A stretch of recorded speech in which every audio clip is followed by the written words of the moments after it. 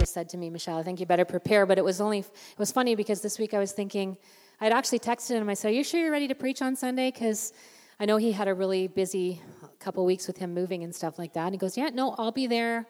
Looking forward to it. And then he got this Meniere's attack. And he's just, probably because he's under a lot of stress with the move and everything like that. But so just keep him in your prayers this week. Because, it takes him about 3 or 4 days to come out of something like this. So anyway, so you're going to have to forgive me because I had to put this together quite quickly. But you know what? I just really felt this week that the Lord was speaking to me anyway. And he was saying, he was putting a message on my heart. And so I want to share this with all humility this morning, saying to you guys that I have taken a great look at myself when it comes to this subject. So I'm not just preaching to be condemning. I'm not preaching to say, pointing a finger. I'm pointing the finger at me, and I'm saying, God, he was speaking to my heart regarding this. So it's just something that I want to share, and I just hope that you receive from it this morning and really learn from this, because I know that it's something that I've had to learn from. Right now, for those of you who do know, I'm going to Master's College with an online program right now, and it's kind of crazy because it is online, and I'm still doing that and doing my full-time work here at the church.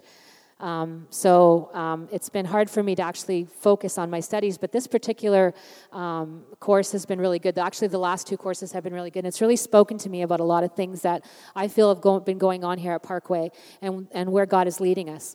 So this morning I want to talk, and I want to speak from Luke 15, the whole chapter. And basically I want to talk about our attitude towards the lost. And this chapter basically touches on 3 parables, the lost sheep, the lost coin, and the lost son. So first of all, like I said, I wanted to take a good hard look at myself. Do I have the heart that I need to see people genuinely come to Christ? Do I even care if people are lost? Do I even care? Do I seek for the heart of Jesus when it comes to those that are lost? Am I muttering about them behind the scenes? So in Luke 15, and again, like I said, we're going to look at the whole chapter. We see here Jesus is speaking to the Pharisees specifically when he's using this portion of this chapter. This is all being addressed to the Pharisees, even though it is 3 parables. And he's speaking directly to them about these 3 things. So the Pharisees were basically there was like 3 sects in Main Street in Judaism, and the Pharisees were one of those, and there was the Essenes and the Sadducees. So a sect today would be kind of like what a denomination is. We'd kind of look at that like a denomination or a religious party of some sort. But all in all, the Pharisees were very popular in Jesus' time. They were very popular. They were a very strong presence. But they were also very self-righteous and prideful. But on the other hand, they had an interest in Jesus because they also were the ones that basically warned him that Herod was out to kill him. And some of them even invited him to dinner. Some of them even said, come on over for dinner. And one of those was, who you know, is Nicodemus. He was a Pharisee. And he actually asked Jesus, how do I be born again? So although they were quite self-righteous and prideful and egotistical in their times, they had an interest in Jesus. They could see something within him. So in this particular passage, though, Jesus wanted to drive something home to them regarding their attitudes towards the lost and sinners. And so I'm going to start reading from the beginning of the chapter. It says, now the tax collectors and sinners were gathered around to hear Jesus, but the Pharisees and teachers of the law murmured, this man welcomes sinners and eats with them. So we set the scene here. Here's Jesus, and he's talking to all these sinners. So it's probably like you sitting in a bar talking to people, drinking, whatever. And, they're doing their sin they're sinners. They're known as that. They're well known as that. And the Pharisees are like, what the heck is going on? What's he doing? So the Pharisees were basically complaining that Jesus welcomed sinners, and he even ate with them. And how could he do that? I mean, he was a good little Jewish boy. He shouldn't be hanging around with sinners. So Jesus heard their mutterings, and he began to share with them these 3 parables, okay? The parables of the lost sheep, the lost coin, and the lost son. So I'm just going to read you the first one, the parable of the lost sheep. Okay. Jesus told them this parable. Suppose one of you has 100 sheep and loses one of them.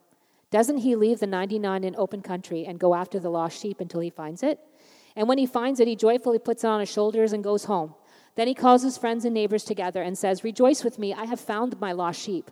I tell you that in the same way, there will be more rejoicing in heaven over one sinner who repents than over 99 righteous persons who do not need to repent.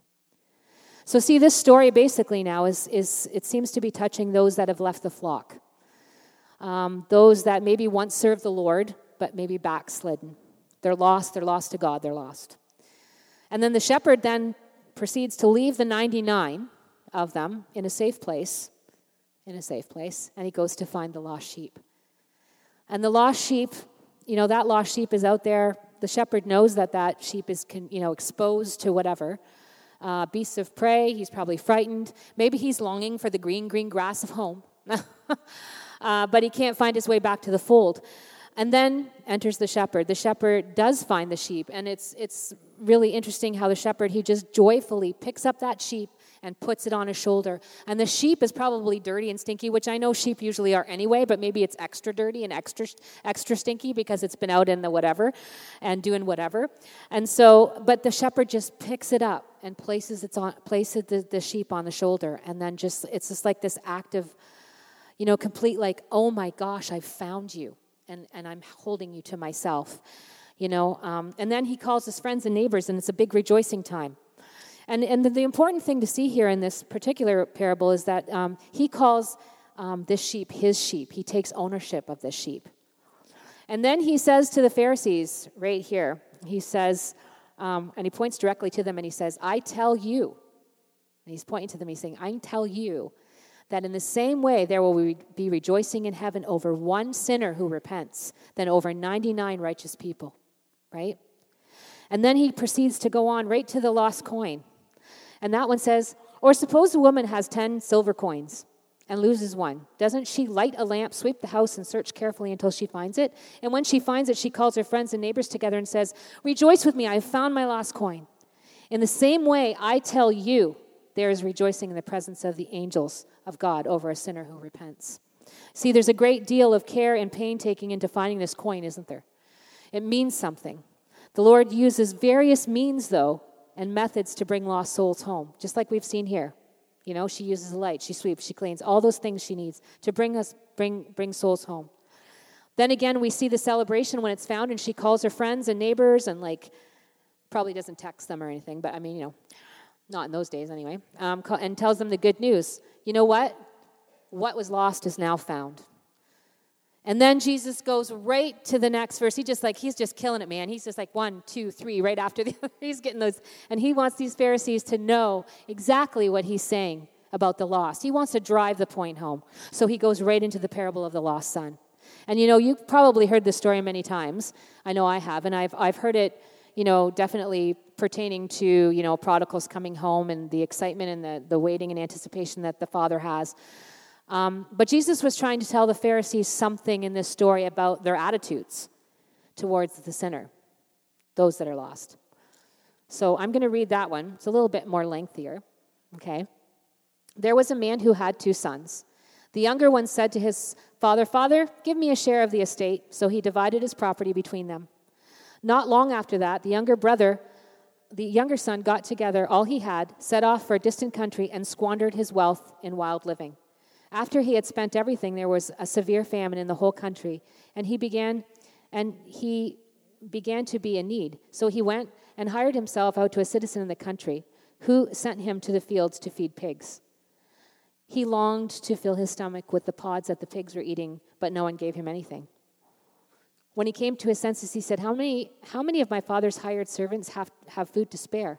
And here I am starving to death. I will set out and go back to my father and say to him, Father, I have sinned against heaven and against you. I am no longer worthy to be called your son. Make me like one of your hired servants. So he got up and went to his father. But while he was still a long way off, his father saw him and was filled with compassion for him, and he ran to his son. He threw his arms around him and kissed him. And the son said to him, Father, I have sinned against heaven and against you. I am no longer worthy to be called your son. But the father said to his servants, Quick, bring the best robe and put it on him. Put a ring on his finger and sandals on his feet.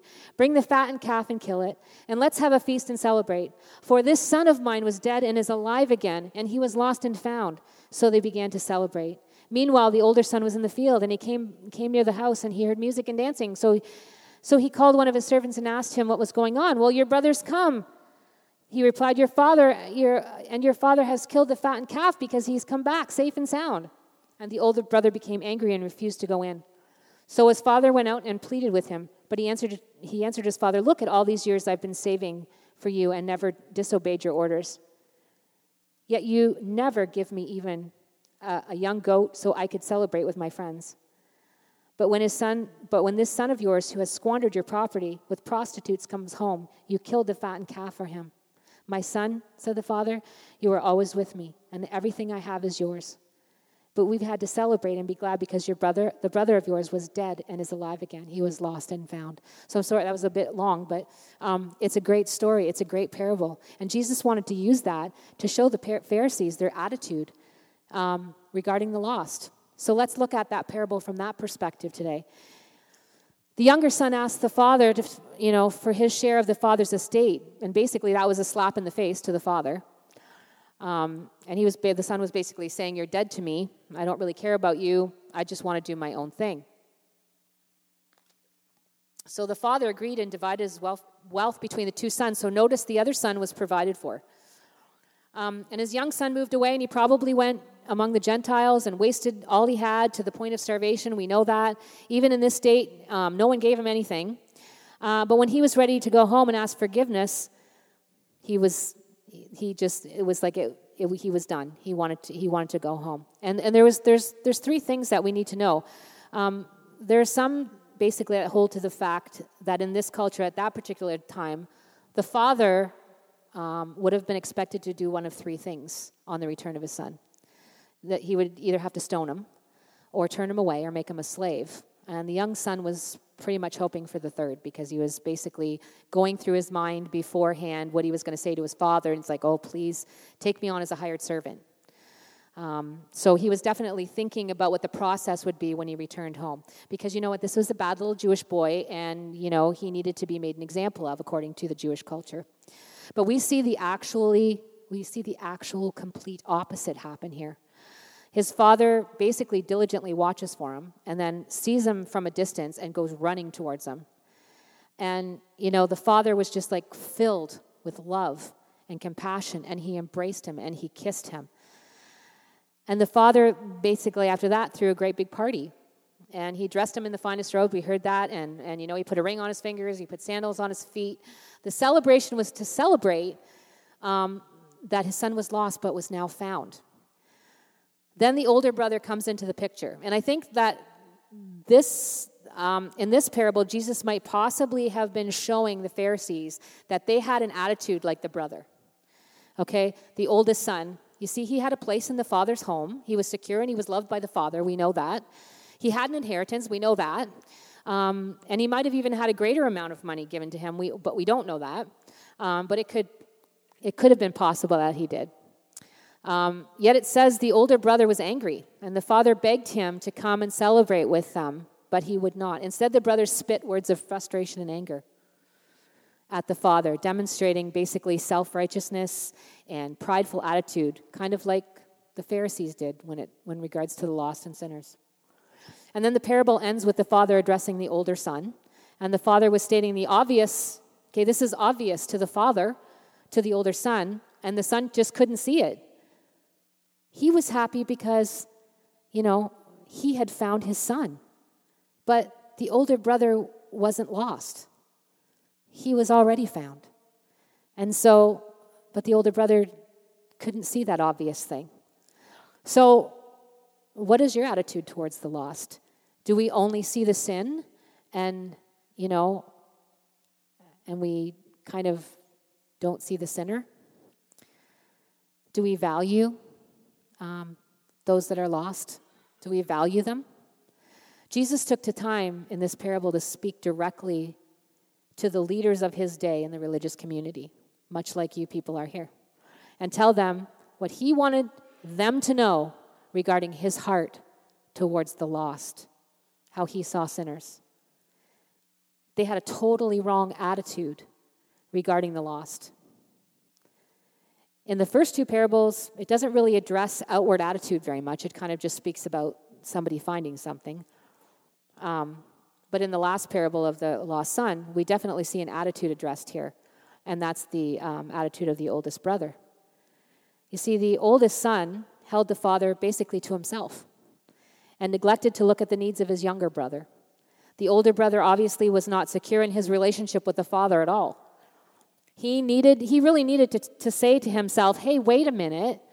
Oh yeah, I am found. I'm saved. I'm secure. I know who I am to my father. My brother's lost. Yeah, wait a second. You know what? He's come home. But he didn't say that. He was selfish and prideful.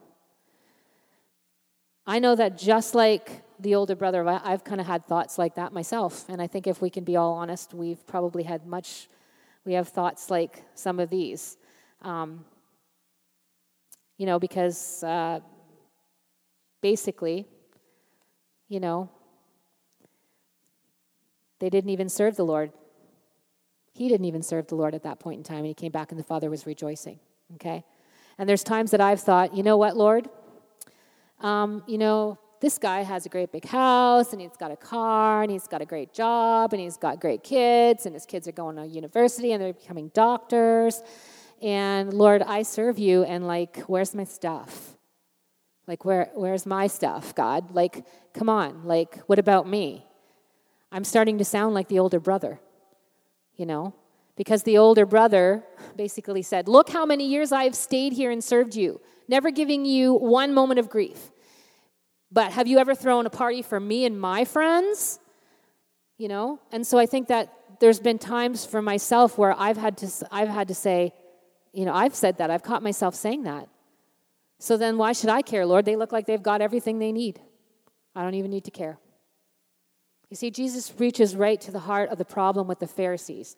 They were like, hey, Jesus, hello, we're here, and you're sitting with the sinners and the tax collectors, but we're here, and we're the spiritual ones. You should be with us. They obviously weren't secure in what was going on. Of course, they weren't even pursuing a relationship with Christ at that point.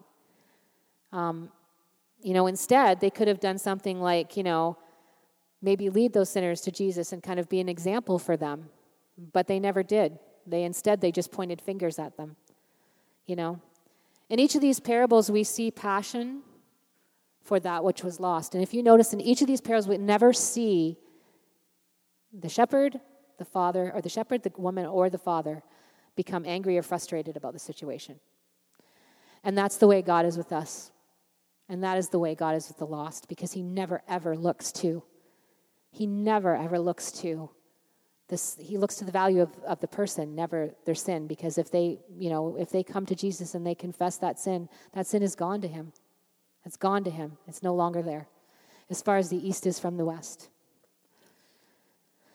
And I know for myself, I want to be incredibly diligent in helping the lost find Christ. I want the lost to know the incredible loving arms that are available to carry them when they're tired and weary and desperate and need of a Savior, like the shepherd did with the lost sheep. And I want the lost to know that I will search high and low in every nook and cranny to help them find their way to Christ, just like the woman did when she tried to find that coin. And I want the lost to know that I will open my arms in acceptance no matter what they've done, no matter what they've been through, or what they smell like or what they look like, to see that they reach the destination to the arms of their loving Father. And I want to have the heart like Jesus did for the lost. You see, the Pharisees saw the sin and not the lost sinner. They never once asked, like I said before, they never once asked Jesus, how can I help you, Lord? How can I lead them to you? They never recognized the lostness about any of them. They just muttered behind the backs of those people. And so, when I was just thinking about that, in today's society, let's just bring that over to today now. In today's society, we see sin like we've never really seen it before. I know I'm getting old. I'm in my 50s. Who's else in their 50s? Yeah, whoo-hoo, up for 50s here. That's why I'm sitting, too, by the way, because I'm in my 50s and I can't stand this long. So all the worship time was enough for me. But we've seen sin. Like, I know back from when I was first growing up, and I'm sure many of you can testify, because we were talking a little bit about this the other day. We've seen sin, like, just push boundaries in society today. And, I've never seen it, to major extremes, right? But I've also read of ministries that are touching those extremes, too. Like, I was just reading in the course I was doing about a ministry that's going into the gay community in Montreal. And there are other ministries that are so much, that are trying to minister to people in places where people are at. And they see the value in the lost. And they are taking great risks. We don't really have to go far to find lost people, do we? We don't have to go to other countries. There's people that are lost right here. And in this course I was taking, it said basically, I was really surprised, but stats show that North America is now the largest mission field in the English-speaking world. And the third largest after China. So we have a mission situation right in our own country, right here. And also reading about the Francophones, basically they're one of the most unevangelized population basically almost on the face of the earth. So we have a job to do right here in our own community. It really also grieves me to see the LGBT community. We don't talk about that much in our churches. They feel like Christians hate them. And you see, Jesus never placed any value on the sin that the lost son was involved in. He placed value on him. The father also doesn't seem to make a plan to try and get counseling for the boy in regards to his sleeping around with prostitutes and other behavior that would have been possibly arise after he came back. It's possible that the son could have slipped away again after. We don't know that. But if the father looked to just what the son was involved with and in, maybe he wouldn't have opened his arms for him and took him back. But he looked past that and he saw the value of him. In fact, he always just saw him. He never saw anything else. Jesus said, I'm the way, the truth, and the life. We cannot sacrifice the truth of God's word, but we have to trust the transforming love of Jesus Christ to do the work in an individual's heart, not us. I just have to bear with me here because my daughter keeps laughing at me because I keep saying this backwards. I always go LGTB. And it's the LGBT community needs to see the love of Christ, don't they? And I was just watching some video footage of the recent killing in a massacre in the States at the gay nightclub there.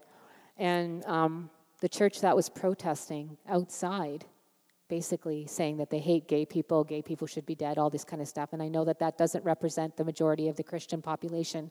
But unfortunately, that's what people see from us, from our side of things. They think that all Christians feel like that.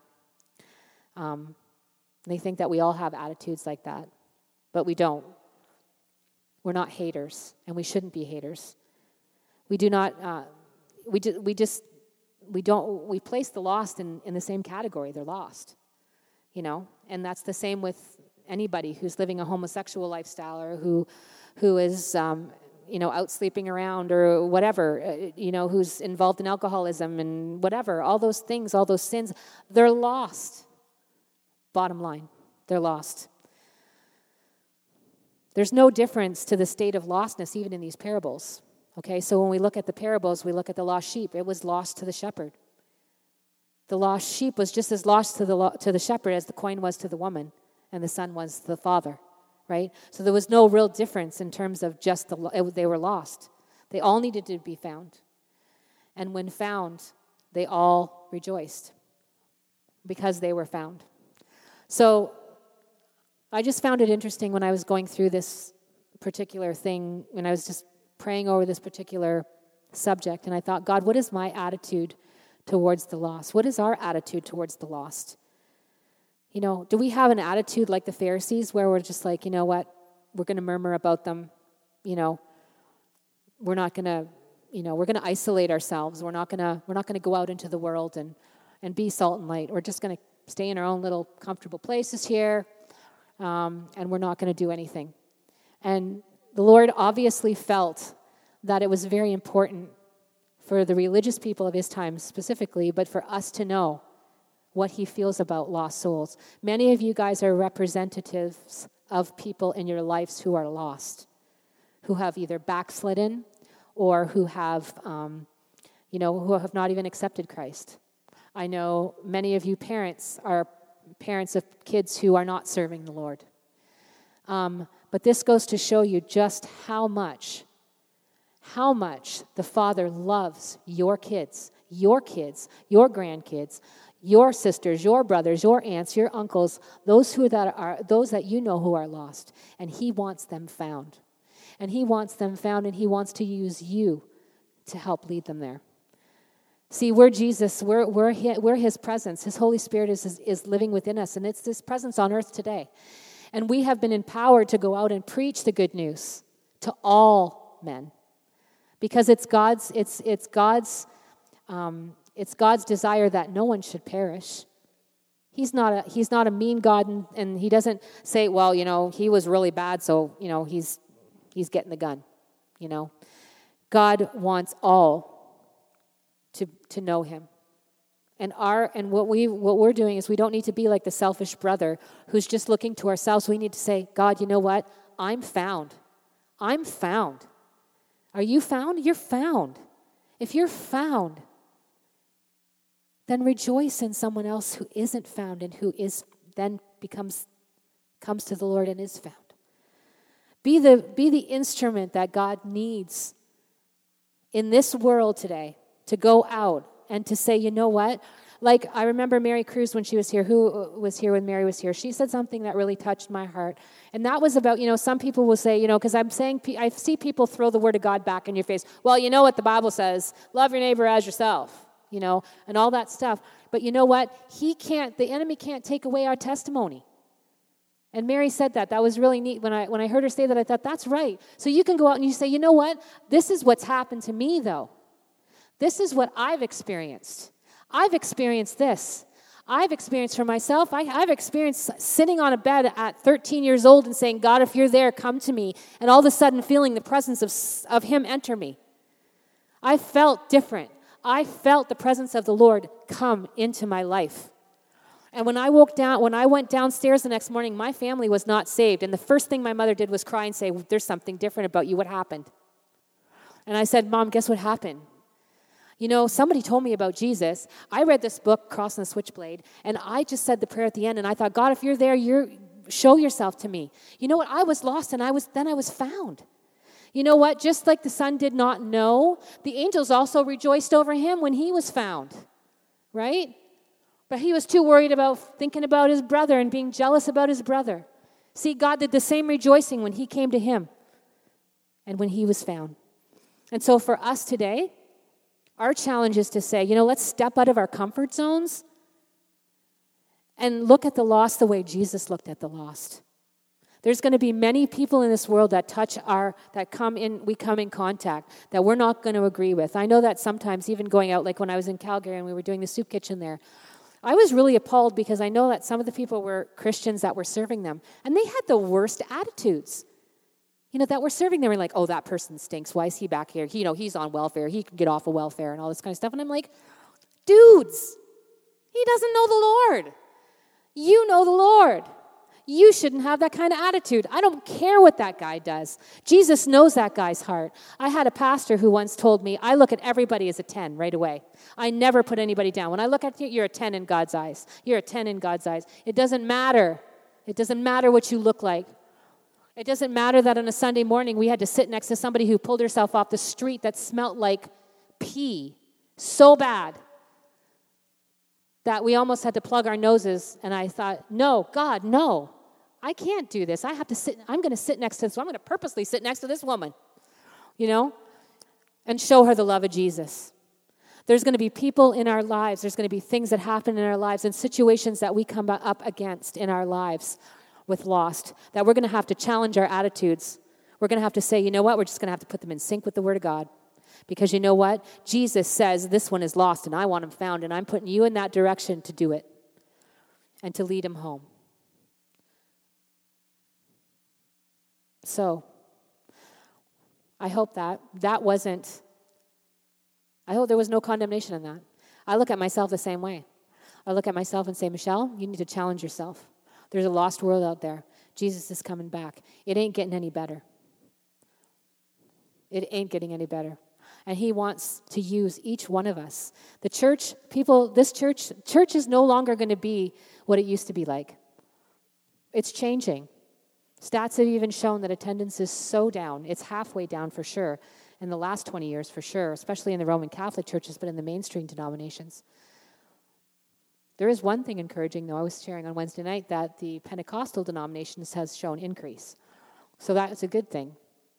But people don't want to go to church, but they want a spiritual experience. And if they want a spiritual experience, don't let some psychic offer it to them. Show them that Jesus Christ is there. He's the only experience they'll ever need, right? So let's take this time now to just stand. And I just want to pray. And I just really feel to just pray for the lost. But also, the other thing that God put on my heart too is pray. And we prayed on Wednesday night for this. But something that really struck me with this, course I was taking was they said that before revival hits in places, there was a gentleman who did like a study on what some of the phases before and after revival. And one of the phases before was that they had noticed that there was much prayer that had gone in beforehand, that the seeds of prayer were sown. And when revival broke out, it was the fruit of that prayer. And so revival means lost souls to me.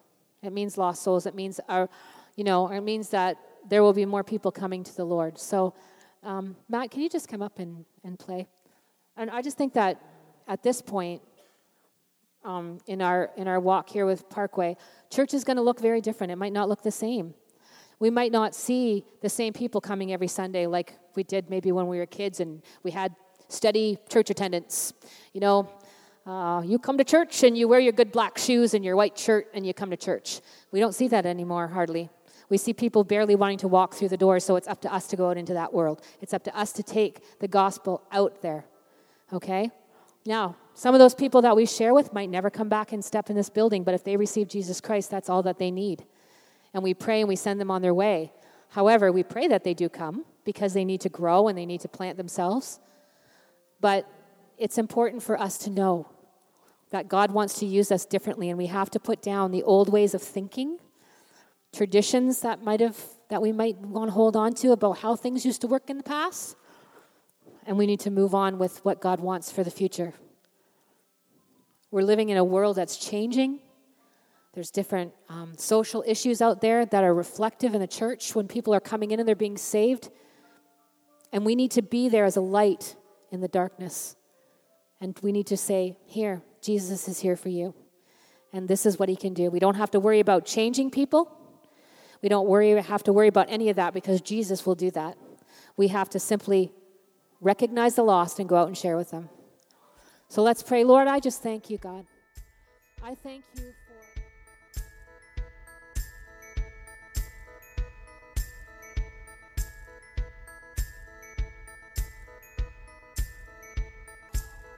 Thank you so much for listening to our message. We hope it blessed and encouraged you.